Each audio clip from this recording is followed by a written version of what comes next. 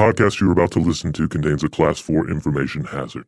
Some listeners may experience prolonged bouts of fear, waking anxiety, or nightmares of eternal torture in the cyber dungeons of the Great Basilisk, attended to by the Peelers in Black and the 13 Children of the Flame. Also, appetite loss and constipation. Proceed with caution. Welcome to Stuff to Blow Your Mind from HowStuffWorks.com.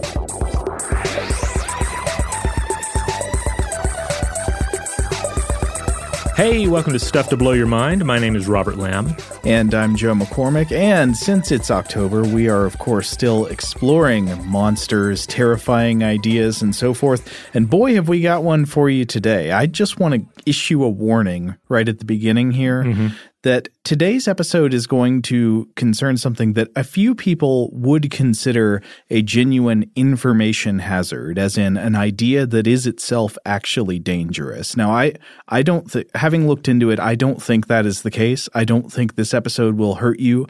But just a warning, if you think you're susceptible to terror or nightmares or something when presented with a thought experiment or the possibility of being, say, sent to a literal hell created by technology, and you think that idea could infect you, could make you afraid, this might not be the episode for you. Right. But then again, I assume you're a listener to Stuff to Blow Your Mind.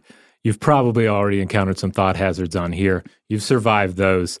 Generally speaking, I have faith in you to survive this one. However, if you are going to take either of our warnings seriously, I will let you know that the first section of this podcast is going to deal with the mythical basilisk, the folkloric basilisk, and some of the the monstrous fun to be had there before we explore the idea of Rocco's basilisk. And in that, we are going to be talking about this idea that emerges where technological singularity, navel gazing, thought experimentation, a little dash of creepypasta, and some good old-fashioned supernatural thinking all converge into this kind of nightmare scenario. Now, as we said, this idea is believed by some to be a genuinely dangerous idea, and that even learning about it could put you at some kind of risk. I think there are strong reasons to believe that this is not the case, and that thinking about this idea will not put you at risk. But again, if you're concerned, you should stop listening now, or stop listening after we stop talking about the mythical basilisk. Right. Now, I just want to say at the beginning,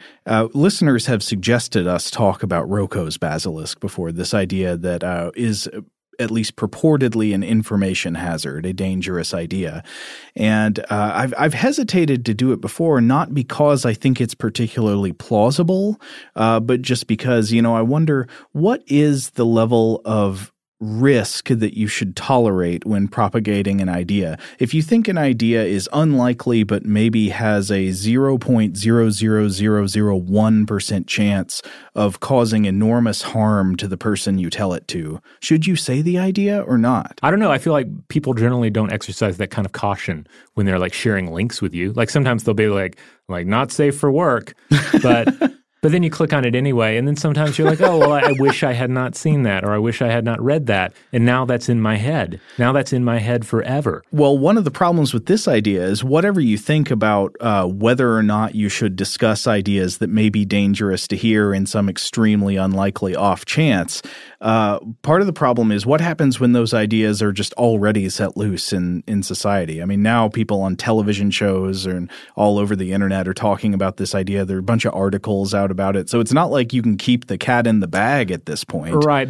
Rocco's Basilisk has already been a gag point on the hit HBO show Silicon Valley, which is a fabulous show. And I love the way that they treated Rocco's Basilisk on it. But if they're covering it, there's no danger in us covering it, too. That's the way I look at it. Right. And at least I would hope that the way we cover it can give you some reasons to think you should not be afraid of digital hell, and also to think about the general class of what should be done about something that could have, in fact, been a real information hazard in some other case.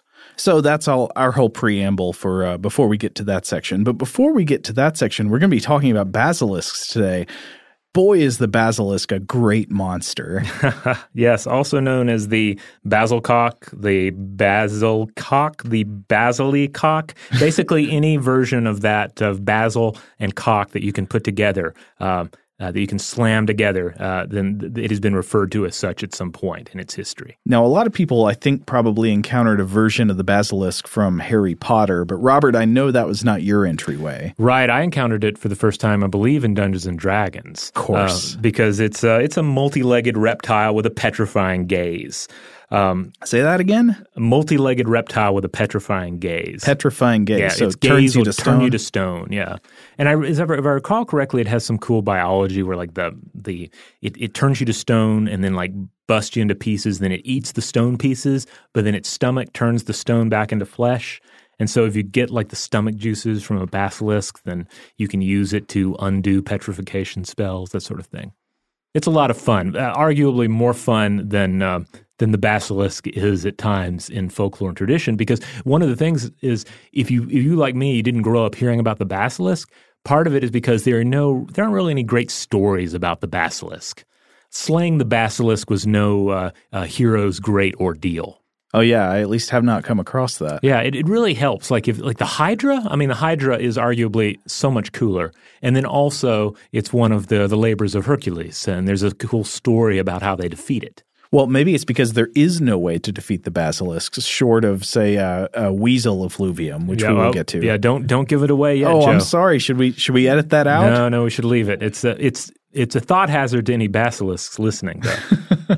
Still, there's so much more to the basilisk than just this cool D&D creature, because it's not just a monster. It's not just something you encounter in a dungeon. It is a king. Oh, I see. Now, I know you've made note of the fact that Borges mentions the basilisk in his Book of Imaginary Beings. He does. Now, he translates it as meaning little king. Little king. Which I like. When I was reading in Carol Rose, she points out that the name stems from the Greek Basilius, which means king. So king or little king, I tend to like the little king translation because I feel like it ties in better with what we're going to discuss. Well, the ancient bestiary ideas of the basilisk, I believe, do say that it's not that big, right? It's pretty small. Yeah. Now, the king part, though, refers to a crest or a crown-like protrusion that is on the creature's head. And in some depictions, it's no mere biological ornament, but an actual regal crown. It means something. Yeah.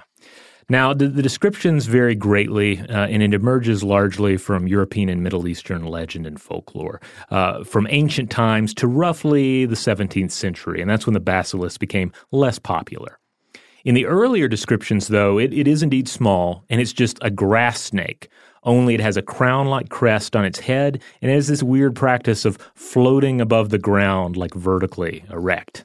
That's creepy. Yeah. Of course, then again, that does play on sometimes when you see snakes rise up out of a coil, it can be startling how high they rise. Yeah. I mean, I feel like I've grown up seeing images and videos of cobras doing their dance. So I've kind of lost any kind of appreciation for how bizarre that is to look at. You know, if you're used to seeing a snake slither, to see it stand up and and rear back and flare its hood.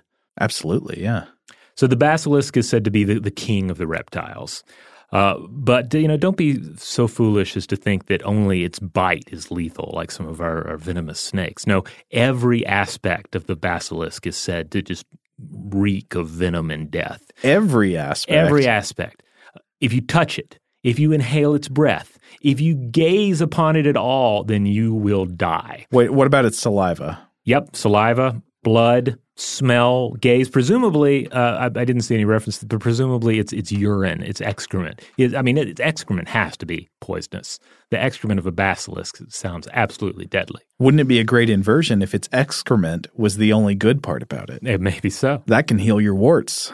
Yeah, and one thing that Carol Rose pointed out in her entry about the basilisk in her one of her monster encyclopedias, she said that when it's not killing everything in its path, just via the audacity of its existence, it would actually spit venom at birds flying overhead and bring them down. To eat them, or just out of spite? I get the idea just out of spite. Yeah. It's just That's my hateful air. death. That's all it is. Okay.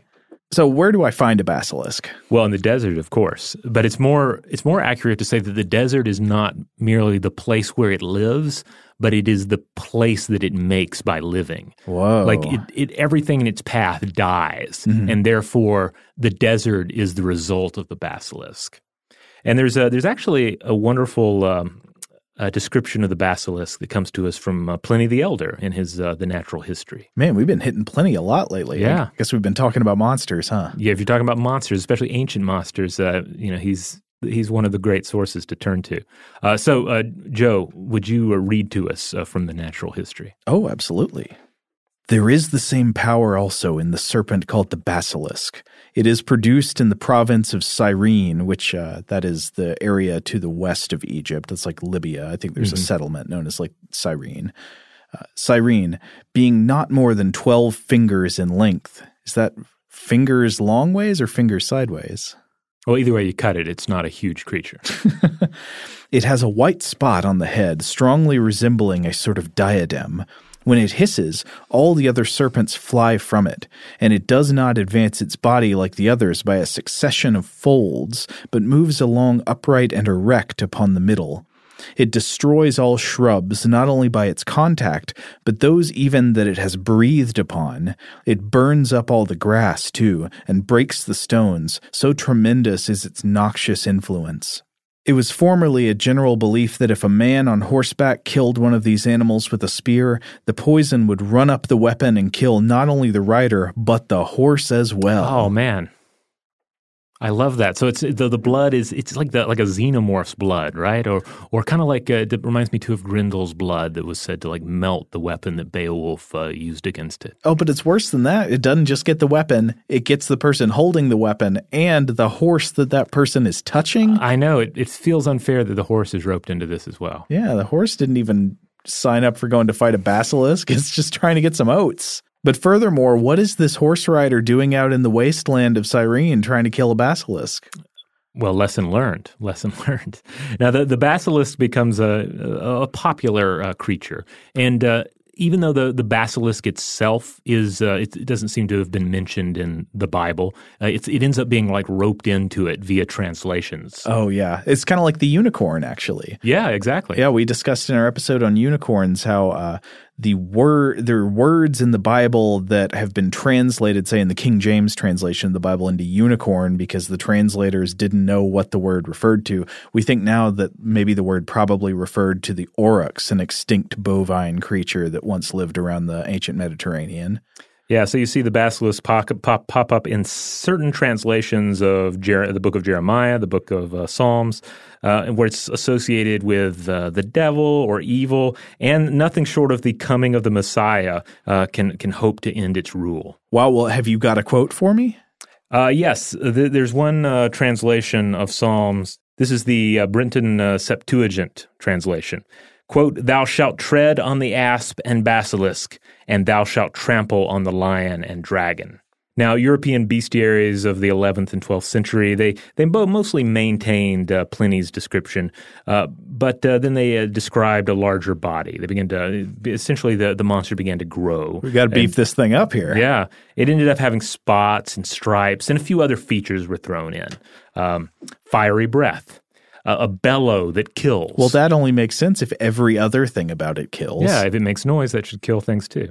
Also, the ability to induce hydrophobia madness. I found that interesting because this clearly has to be a reference to the actual hydrophobia that is inherent in rabies. Yeah, the idea there being that in, I think, later stages of a rabies infection, persons will often have difficulty swallowing. Yeah. And so that they're said to refuse drinking water. So Pliny has some additional information here about how you might deal with the basilisk. Okay. So I assume not ride up on a horse and stab it. Right. Well, tell me what it is. To this dreadful monster, the effluvium of the weasel is fatal. What? A thing that has been tried with success, for kings have often desired to see its body when killed. So true is it that it has pleased nature that there should be nothing without its antidote.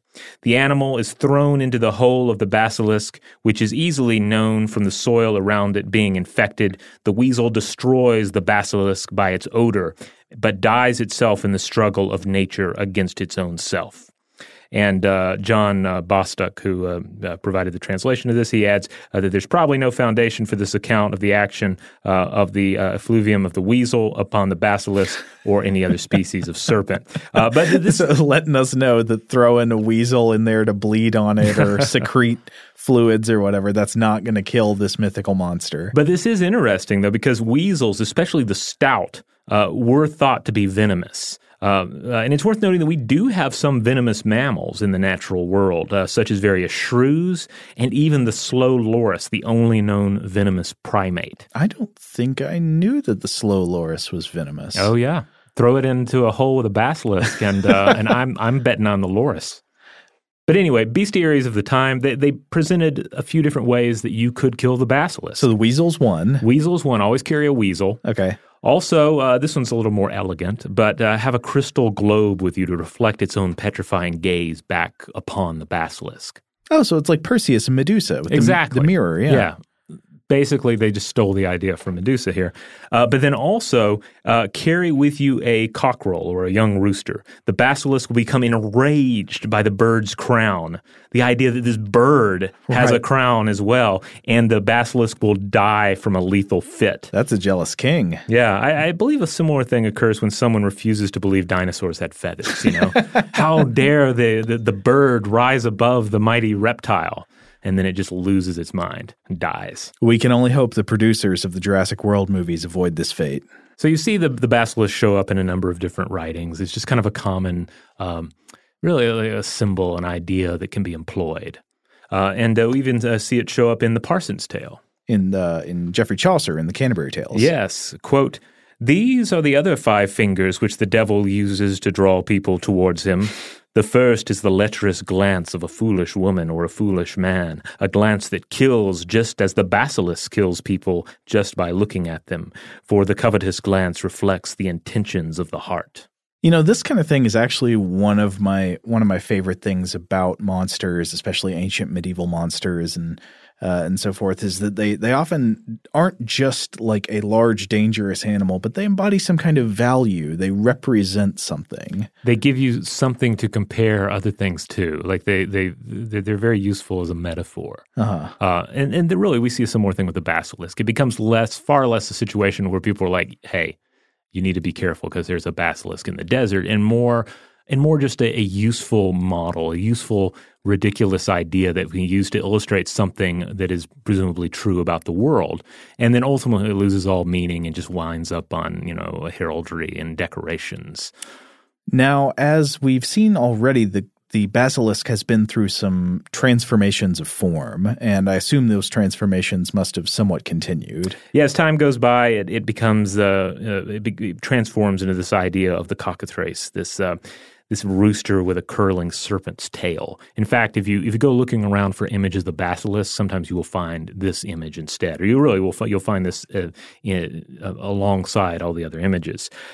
So again, a reptile to bird transformation that just must enrage those who oppose feathered dinosaurs. And it does feel like a shame because we have this vile reptile that becomes a kind of a weirdo bird instead.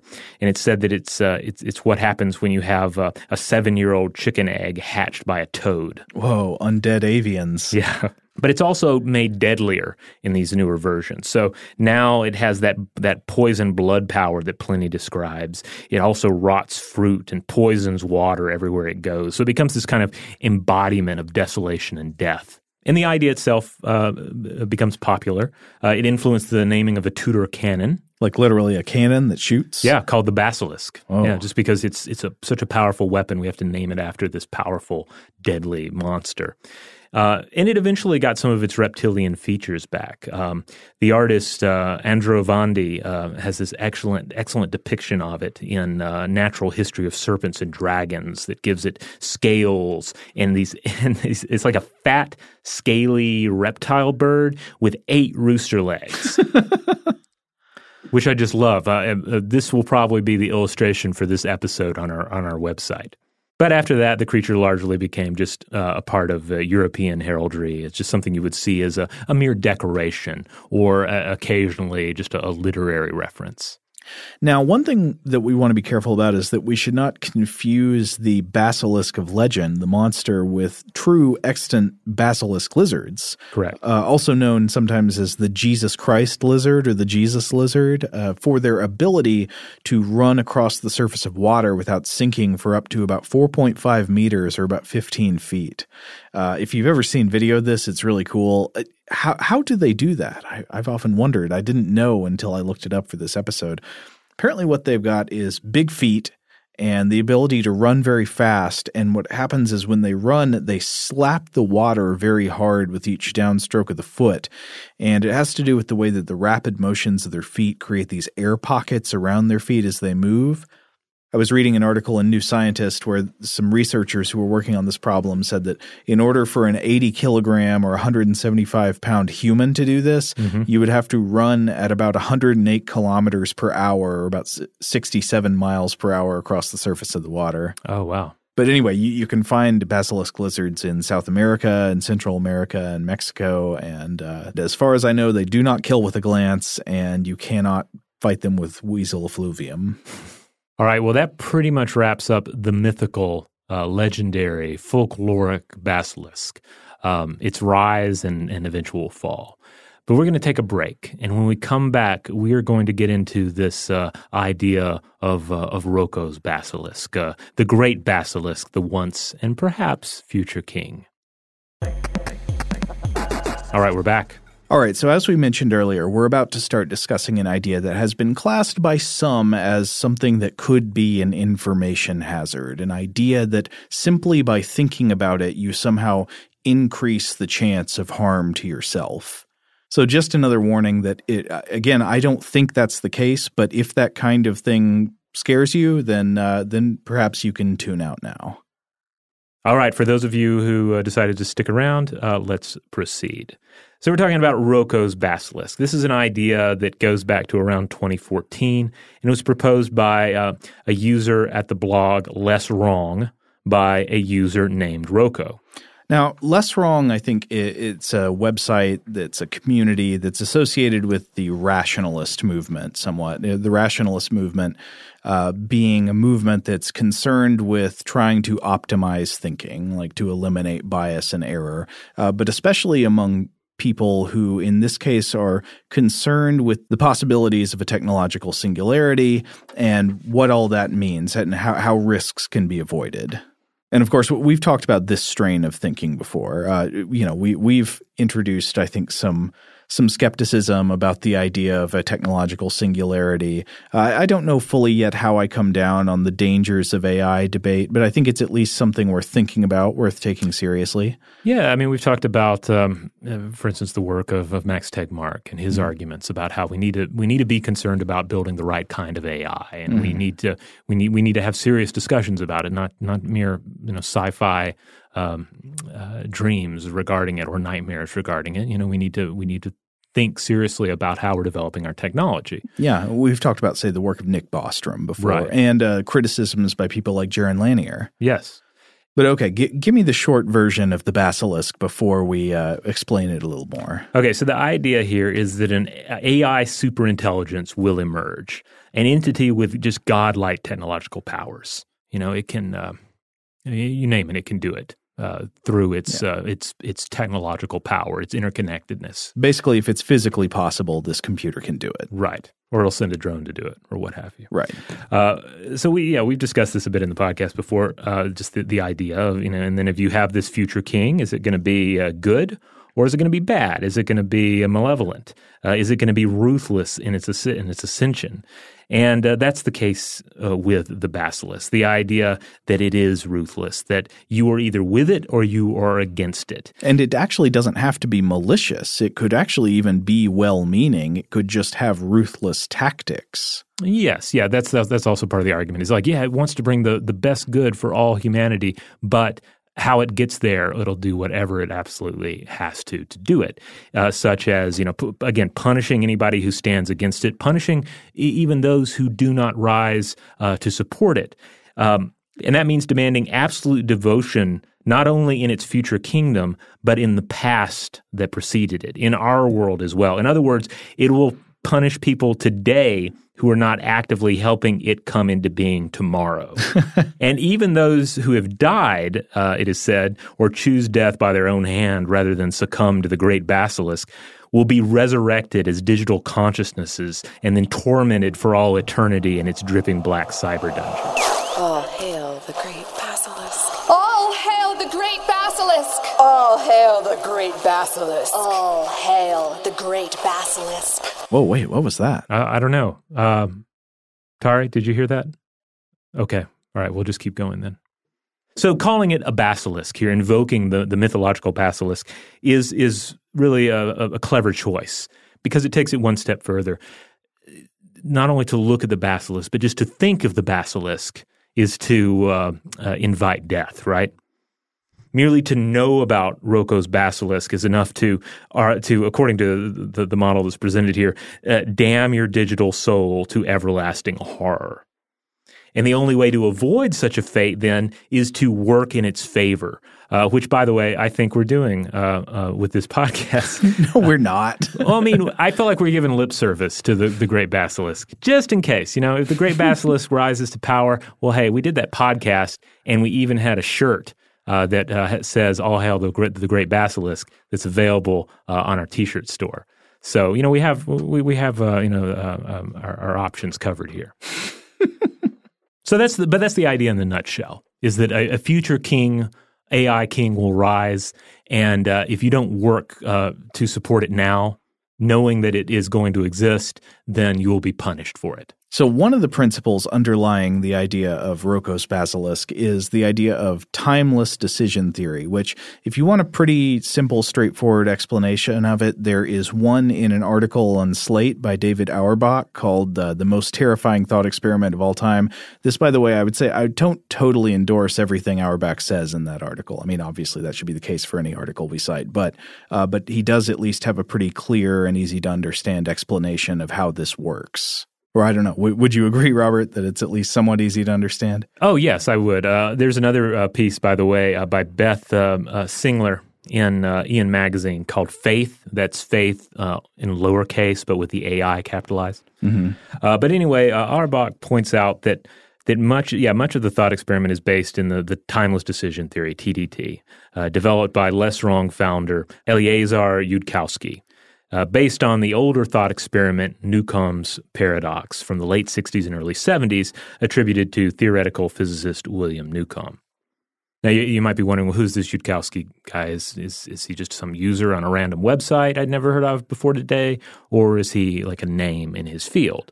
And he is a name of note. He is also the founder of the Machine Intelligence Research Institute, and his idea of working toward a friendly AI is touted by many, including Max Tegmark, who mentions it several times in his book Life 3.0, describing Yudkowsky as, quote, an AI safety pioneer. Yeah, I mean, in a weird way, he is a guy who posts on the internet, but he's a very influential one, yes, especially among people who think about artificial intelligence a lot. Yeah, I mean, ultimately, what are any of us but just people who post stuff on the internet? Posts that will one day be read by the Great Basilisk himself. Okay, so we'll try to explain the idea of timeless decision theory. So you start off with this idea of Newcomb's paradox, right? Right, and the paradox is essentially this. A super AI presents you with two boxes. One, you're told, contains $1,000. That's box A. That's box A. Box B might contain $1 million. Or it might contain nothing. Right. And you're left with two options here. These are the options that are given to you. You can either pick both boxes, ensuring that you'll get at least $1,000 out of the deal, maybe that extra million too if it's in there. Or you can just pick box B, which means you could get $1 million or you could have nothing.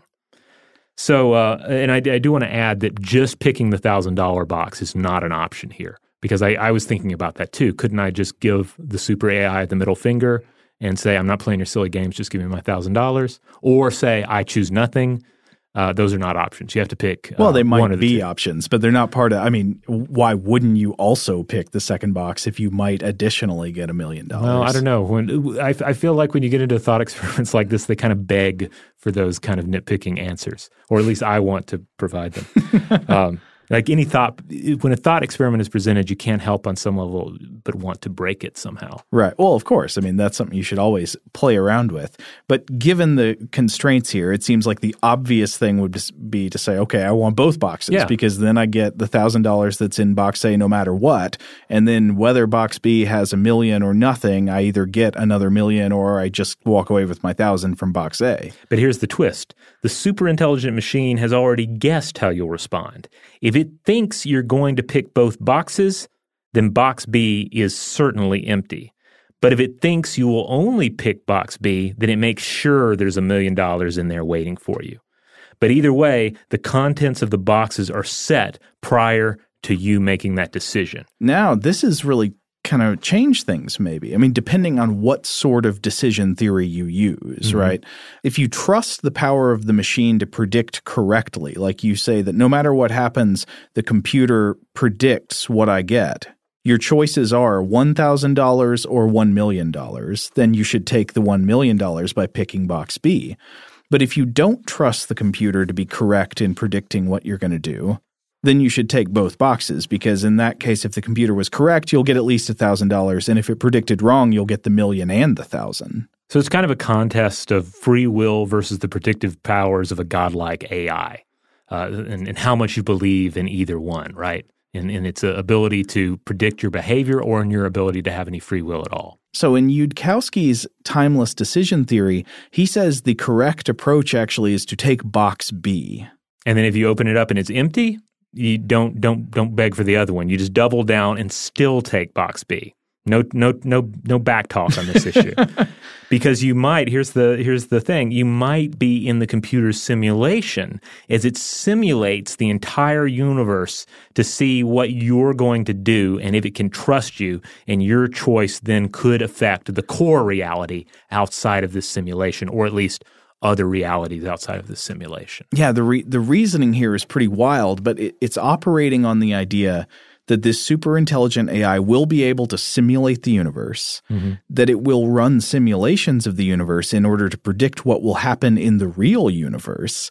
And you could be one of those simulated agents rather than the real world version of yourself, and you wouldn't know it.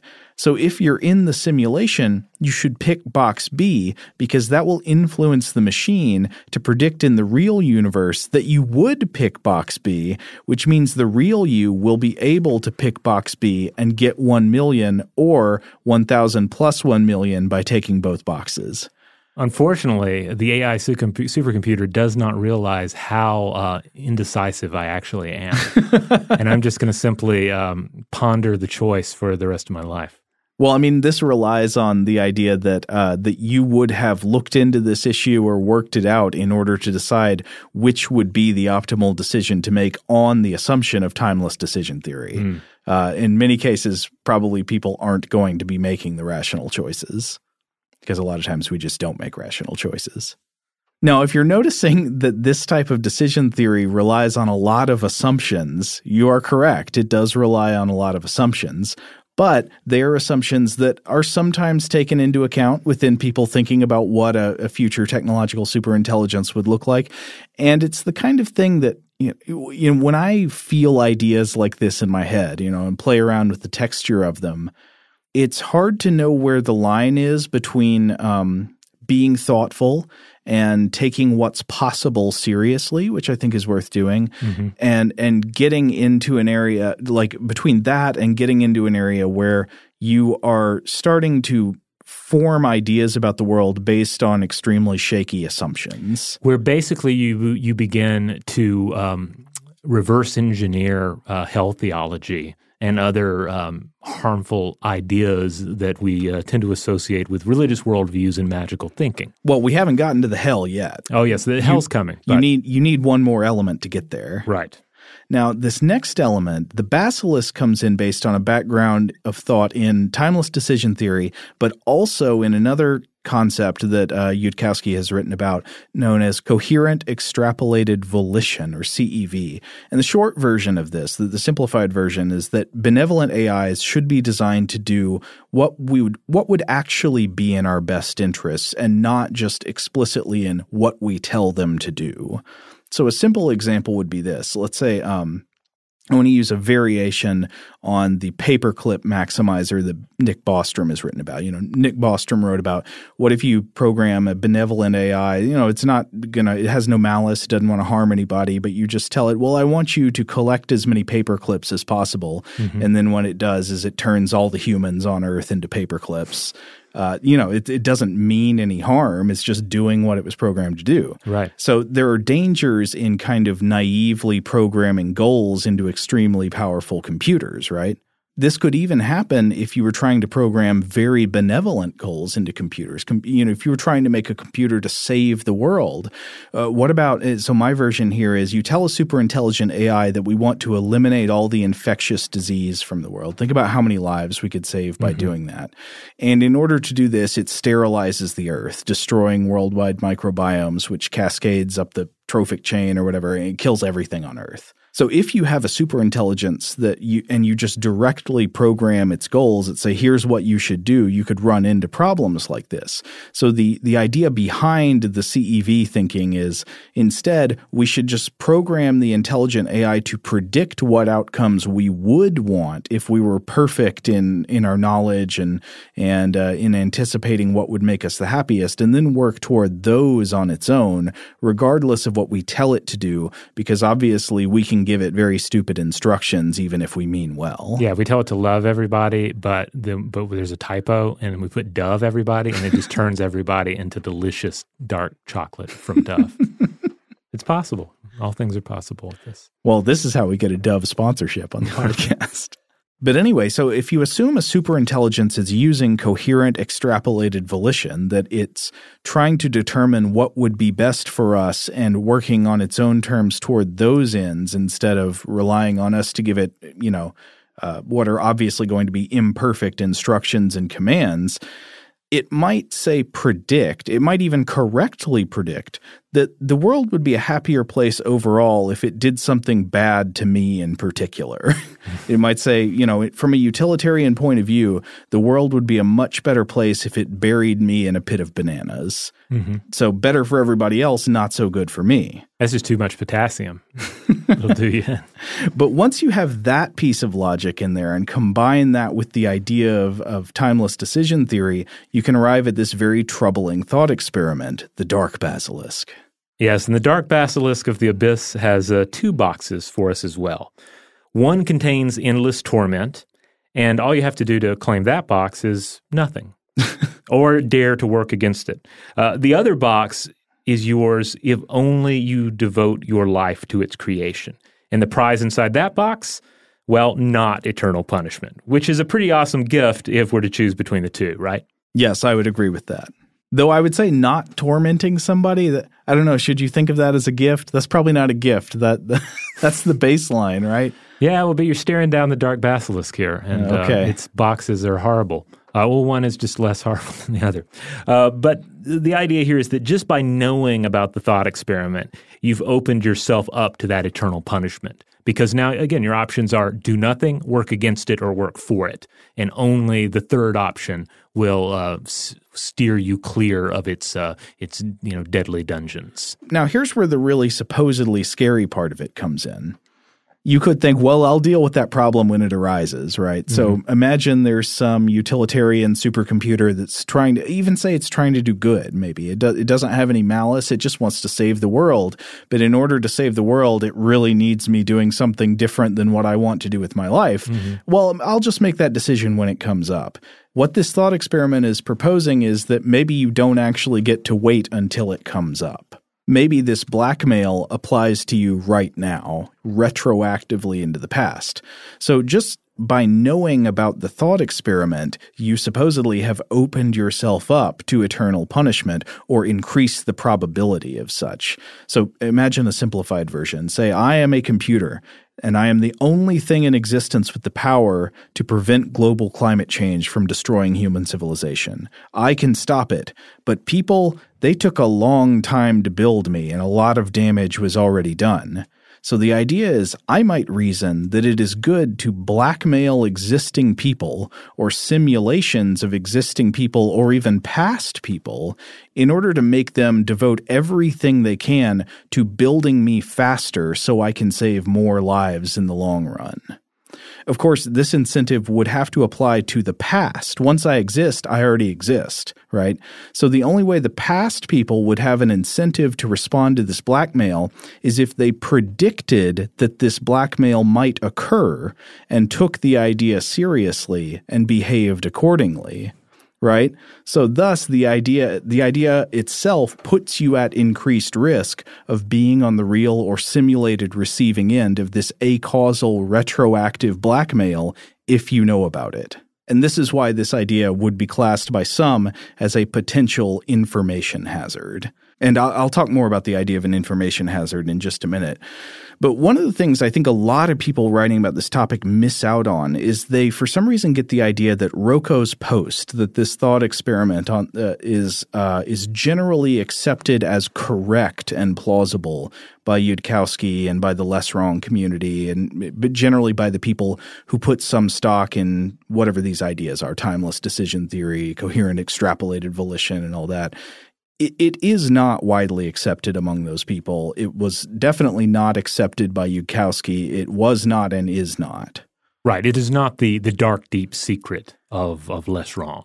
But unfortunately, after the post came out, it was heavily criticized and then it was banned. And I think a lot of people looking back on the idea have said, ooh, that was not such a great thing to do, banning the idea, because it gave it this allure of it was almost as if by banning it, that made it look like the authorities had concluded that this idea was in fact legitimate and knowing about it would definitely harm people. And that is not the case. Right. And it also, it added to the forbidden fruit appeal of it too, right? It's like, oh, I'm not supposed to know about this? Well, then pony up. I want to know. And now people are talking about it all over pop culture.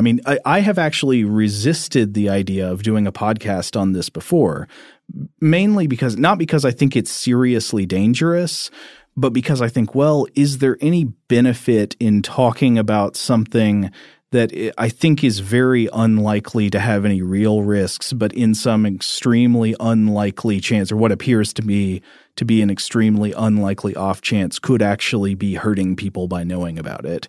You know what I mean? It's like, what is the upside? But at this point, enough people who are listening to this podcast probably already heard about it. They're probably going to hear about it again sometime in the next few years through pop culture, whatever. It's probably better to try to talk about it in a responsible way and discuss some reasons that you shouldn't let this parasitize your mind and make you terrified. Right. Well, one of the reasons we're talking about it during October is because it is a suitably spooky idea. It is a troubling thought experiment, and we're leaning into some of the horror elements of it. But I also do really like making sure that we explain the mythic and folkloric origins of the basilisk itself, because the basilisk itself is this wonderful mix of just absolute horror and desolation and just utter ridiculousness. It seems like one of the main ways that you defeat the mythic basilisk is through, in a way, through humor. Running around with a chicken and a weasel and a crystal globe, and realizing that it is truly a little king. So I think it's worth remembering the little king in talking about the Great Basilisk. Well said. I think that's a very good point. But anyway, I did just want to go ahead and hit that caveat that a lot of people, for some reason, seem to use this idea as like a criticism. I'm not like a less wrong person, but as a criticism of the less wrong community, as if this idea is indicative of what they generally believe. And it's not. It was a heavily criticized idea within that community. Right. It's like thinking that Werewolves of London is the Warren Zevon song, when really he had a rich discography with many much better tracks, in my opinion. It's just that's the one that got the radio play. Now, Robert, what was you said that you saw something about this idea in a TV show now? They're talking about it on TV? Yeah, so this was kind of fun because I think a listener had brought up Rocco's Basilisk as a possible topic, and you said, "Oh, I don't know if we want people knowing about it." And I caveats, okay, not because I think it's legitimately dangerous, right? But because what is the level of tolerance you have for talking about ideas that are not necessary to talk about and that represent a class of something that people could think was dangerous to know about. It might cause them terrors and nightmares and stuff. Right. So my response to that was, well, I'm not going to look it up. Not because I was afraid of it, because I'm thinking, well, that could make for a good podcast if like Joe's telling me about it for the first time, whatever this idea is. But then I was watching HBO's Silicon Valley, and they explained it on Silicon Valley, and I realized, well, the cat's out of the bag there. But yeah, there's a character named Bertram Guilfoyle, who's a fun character. He's like a Satanist programmer, Levian Satanism, of course. And he gets rather bent out of shape over the concept as it relates to the fictional Pied Piper company's involvement with AI. And he starts like making sure that he's created like essentially a paper trail in emails of his support for the AI program so that he won't be punished in the digital afterlife. Well, hey, this comes in again you remember when we talked about the machine God in the Machine God episode where I've forgotten his name now, but the Silicon Valley guy who's creating a religion to worship artificial intelligence as God. And I don't really love that one of the things that comes out when he explains his mindset is that he seems to be kind of trying to, in a subtle way, be like, look, you really don't want to be on the wrong side of this question, if you know what I mean. You want to be on record saying like, yes, I for one welcome our new machine overlords. I'm expecting he'll buy a lot of our All Hail the Great Basilisk t-shirts. At our store. Available by clicking the tab at the top of our homepage, stufftoblowyourmind.com. Oh, man. You are plugging like hell. But anyway, I'd say it's unfortunate the way this like single internet post and then all this fallout related to it played out, because it lent credence to this scary idea, even though the basilisk scenario I think is implausible and the people of that community seem to think it was implausible. The idea may constitute sort of part of a class of what's known as information hazards, defined by the Oxford philosopher Nick Bostrom, who we mentioned a minute ago. Bostrom's written a lot about superintelligence, and information hazards would be, quote, risks that arise from the dissemination or the potential dissemination of true information that may cause harm or enable some agent to cause harm. So this is not talking about the risks of, say, lies or something like that. This would be the idea that there's a statement you could make that is true or plausible that by spreading actually hurts the people who learn about it. And this is exactly the reason, as we're mentioning, that's referred to as a basilisk. It can kill, or in this case, increase the likelihood that something bad will happen to you if you simply look at it or know about it. And so even though the idea is implausible, the dissemination of this terrible idea would seem, if certain conditions are met, to increase its plausibility, right? You're increasing the incentive for this future AI to blackmail versions of you in the past just simply by acknowledging the incentives could exist. Anyway, maybe we can get out of this section for now, but I was just trying to work out, like, why have I been hesitant to talk about this on the show, even though people have been requesting it? But I don't know. If it's on TV shows, it's all over the internet, it's fine now. Yeah, the basilisk is out of the bag. All right, well, we're going to take a quick break, and when we come back, we'll continue our discussion, and we're going to discuss something that a number of you are probably reminded of as we've been discussing this. We're going to talk about Pascal's wager. All right, we're back. Now, Robert, one of the things that this idea of Rocco's basilisk flows from is thinking about decision theory, right? Mm-hmm. How do you make the best decision when you're presented with certain options? And there are little payoff matrices that people fill out where they say, okay, given these options, what actually would be statistically the best decision to make? But this is not the first time people have applied these kind of decision theory matrices to ideas about your eternal soul or your eternal well-being, or the idea that you could be tortured for eternity. Yeah, we can go all the way back to Pascal's wager, for instance. Technically one of three wagers proposed by French philosopher Blaise Pascal. Is that the correct French? That might be. I think I would just usually say Blaise. Blaise or Blassie, one of the three. Old Blaise Pascal. Blaise Pascal, who lived 1623 through 1662. And he argued that everyone is essentially betting on the existence of God. The argument for theism is that if God does exist, then, well, there's an advantage in believing. But if God does not exist, then it doesn't matter. But since we can't use logic to tell if God exists or not, there's no objective proof, we can only make our choice given the relevant outcomes. It's looking at your religious beliefs and saying, oh, you're a non-believer, huh? Hey, what have you got to lose? Exactly, yeah. Pascal wrote, "Let us weigh the gain and the loss in wagering that God is. If you gain all. If you lose nothing. Wager then without hesitation that he is." Now, I've got some things I want to say about this, but you had some stuff first, I think. Well, yeah, there are a lot of issues that one can take with this based on knowledge of world religions, philosophy, statistical analysis, etc. And yeah, I have to admit that it can start to break your brain, though, a little bit if you think too hard about it. Like I found in researching this podcast, really thinking about how I would react to Pascal's wager if I was like forced to make an answer, to formulate an answer. Like that kind. Like you mean if you were given good reason to think that there would be punishments for not believing in God or something? Right. But I didn't know which religion was correct. And I had to like proceed based upon the relevant level of punishment for unbelievers in various religions and like which one is most correct for it. Like it just. I think that would mean it would be rational to choose the religion that has the most lurid hell. Right? I guess. But then that really feels like losing, doesn't it?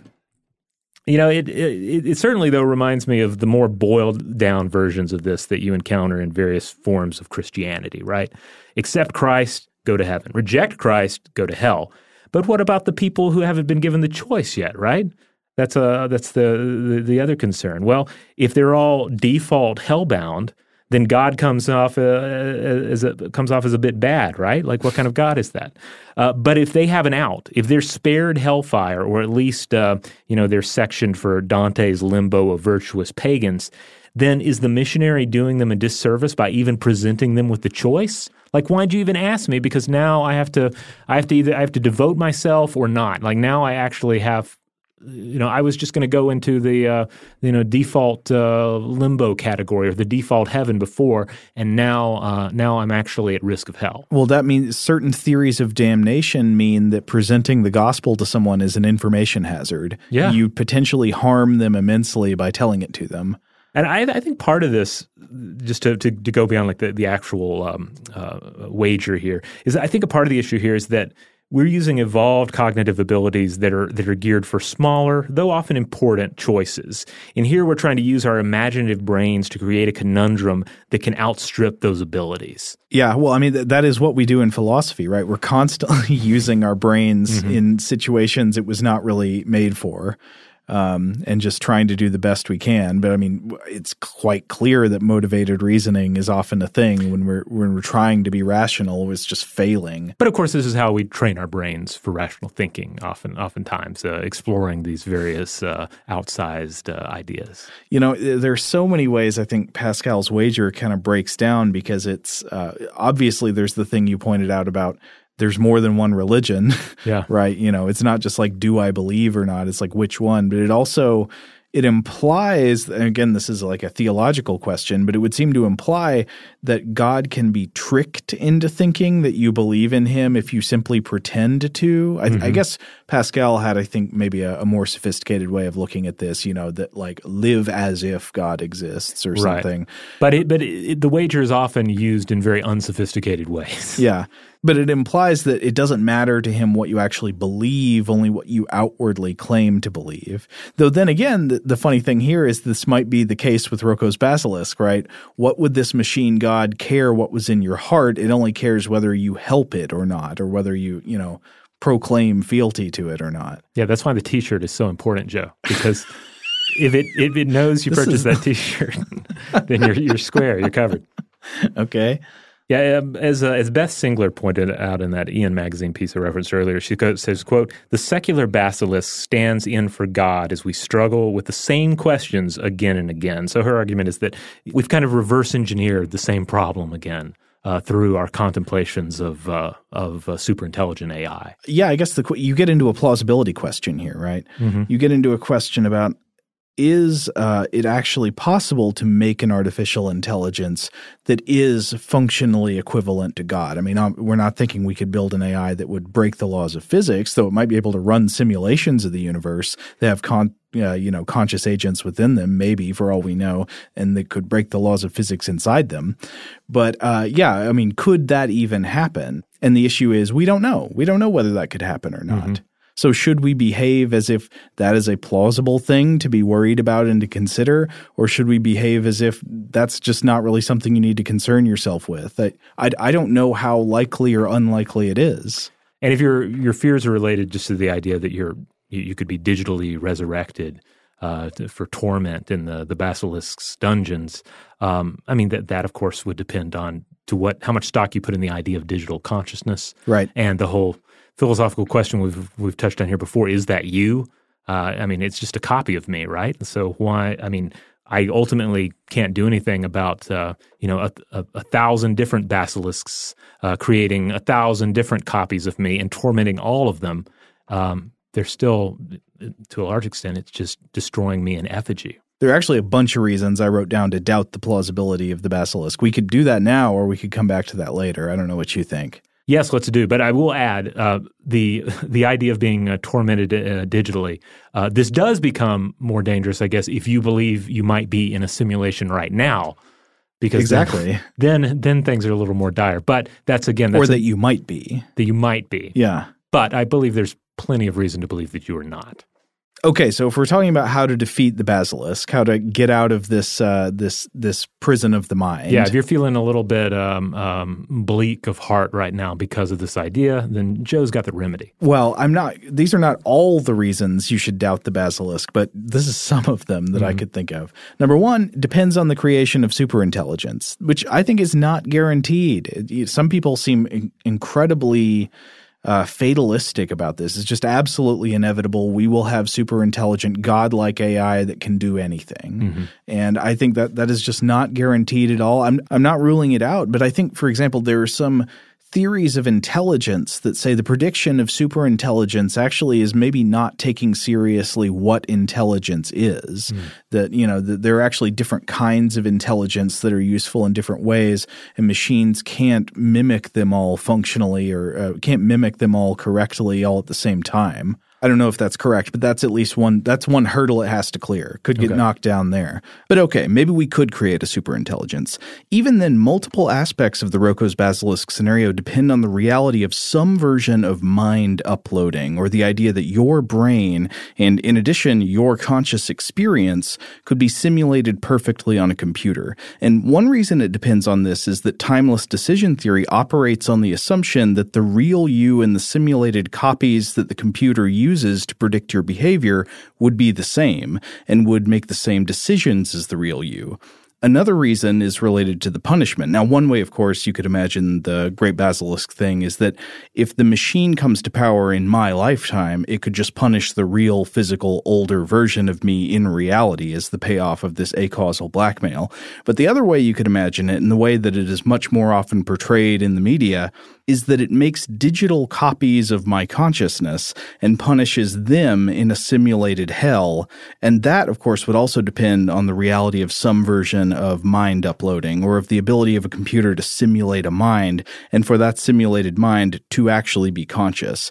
As I've said before, I'm suspicious of the idea of conscious digital simulations. I'm not saying I can rule it out, but I also don't think it's a sure thing. Any scenario that relies on the existence of conscious digital simulations needs a big asterisk next to it that says if this is actually possible. Yeah, again, is that me? Is that just me in effigy? Is that thing actually conscious that you're tormenting? I mean, granted, it still sucks if there's a superintelligence creating digital people and tormenting in its dark, rancid dungeons in the future, but it's not necessarily quite the same as torturing me. Right. Well, if you just care about yourself, it also depends on the possibility that you could be one of these simulations. It's possible that you could not be one of those simulations.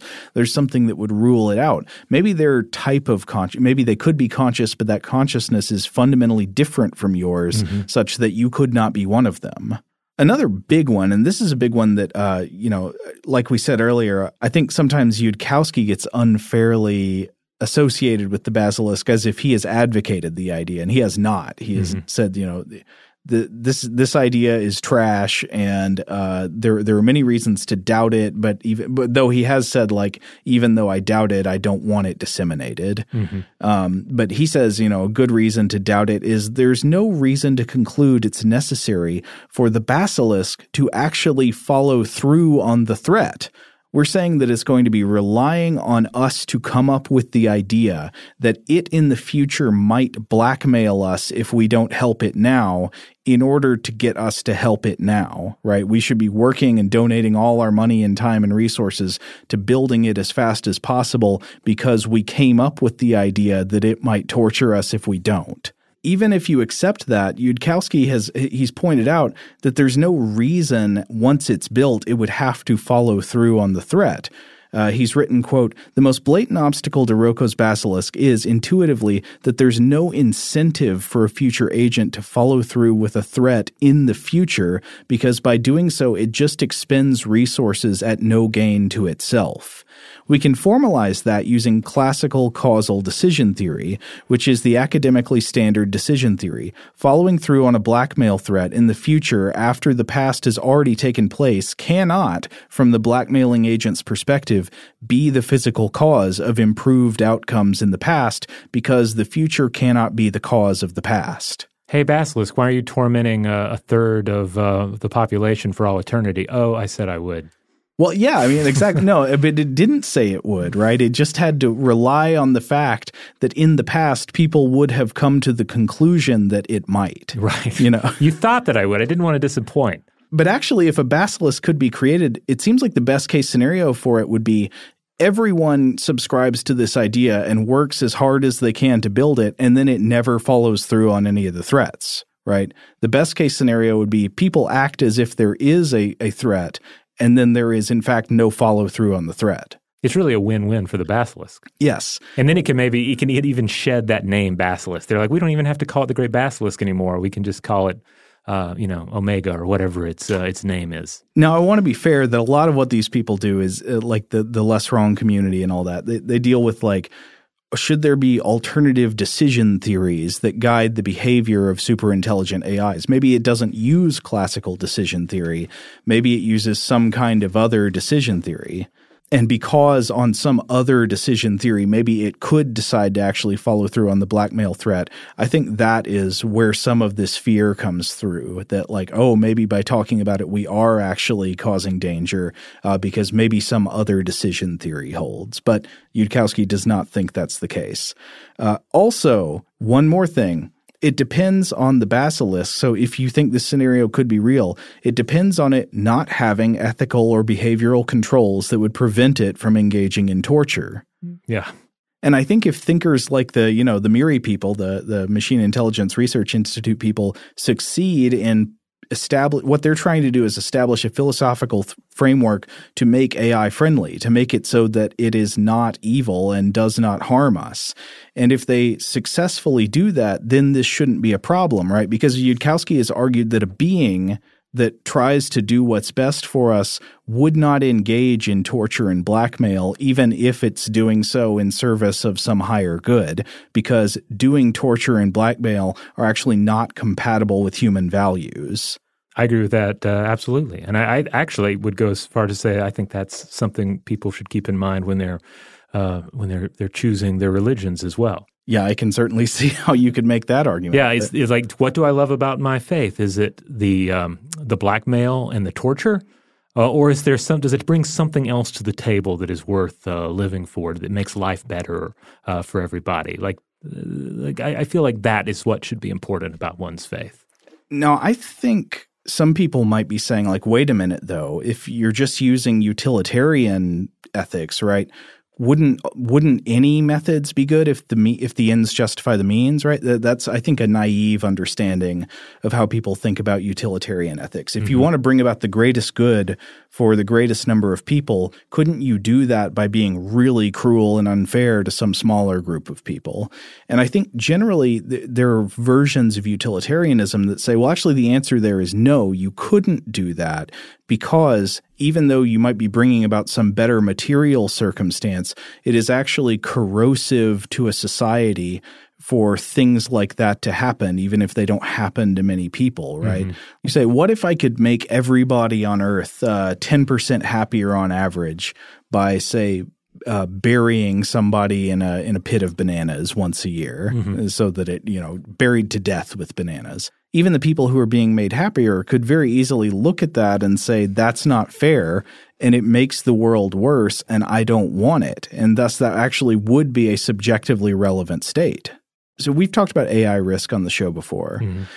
And, one thing I feel like I still have not been able to make up my mind about, despite reading a lot on the subject, is that I don't know whether it makes sense to to be super worried about AI superintelligence and the risks associated.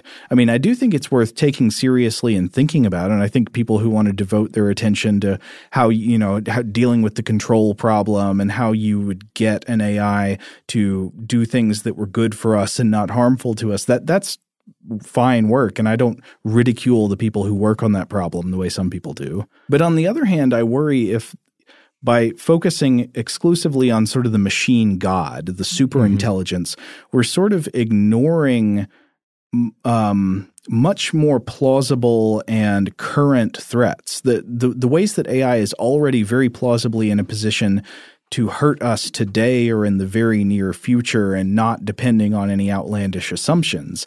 The way it's already and will soon be used as a cyber war weapon. The way it's hijacking our attention and manipulating our opinions and behavior through social media and devices. This is some of what R. Scott Baker talked about with his fears about AI. You don't actually need super powerful AI to do a lot of damage. It just needs to manipulate us in just the right kind of ways. So not the Great Basilisk so much as all the little basilisks that are out there. The little grass snakes. Yeah, the little grass snakes with the tiny crowns. They can do a lot of damage. And again, I just want to be clear. I'm not saying we should forget about superintelligence. People who are working on that, if you find that interesting, I think that's fine. Yeah, work on that problem. But I think it's a longer shot, and there's a lot of current and near future AI threat that is really worth taking very seriously. I wish more people were devoting their lives to, say, AI cyber weapons that are in development right now. One last issue I think we should discuss before we wrap up here is, okay, so we don't think this potential information hazard is actually an information hazard. Like, we don't think it's actually potentially that dangerous. But Yudkowsky has made the point that even though he doesn't think the basilisk is plausible, the ethical thing to do with potential information hazards is to not discuss them at all, since it's possible that they maybe you're misinterpreting the ways in which they're implausible. Maybe this idea is actually valid, is actually relevant, and by spreading it, you've harmed a lot of people.